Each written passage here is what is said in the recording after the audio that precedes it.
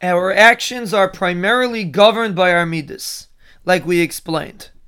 But even in midas themselves, there are different levels.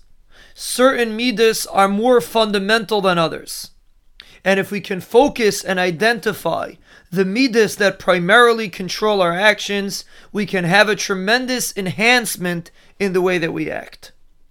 Which midas are more fundamental and which midas are less?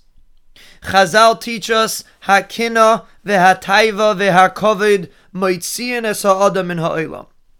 Jealousy, taiva, which is desire, and kavod, which is honor, and gaiva, are moitziin es ha'adam min ha'olam.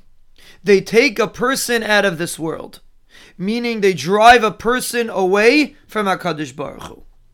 Chazal have taught us that these three midas are the root for all negative activity that go on. These are the three main midas that control other midas and that ultimately control our actions. And when we identify these three midas and understand them more, we will come closer to HaKadosh Baruch Hu. We will be able to have positive lives, positive actions, and positive interactions with others. Because everything is dependent on our midas.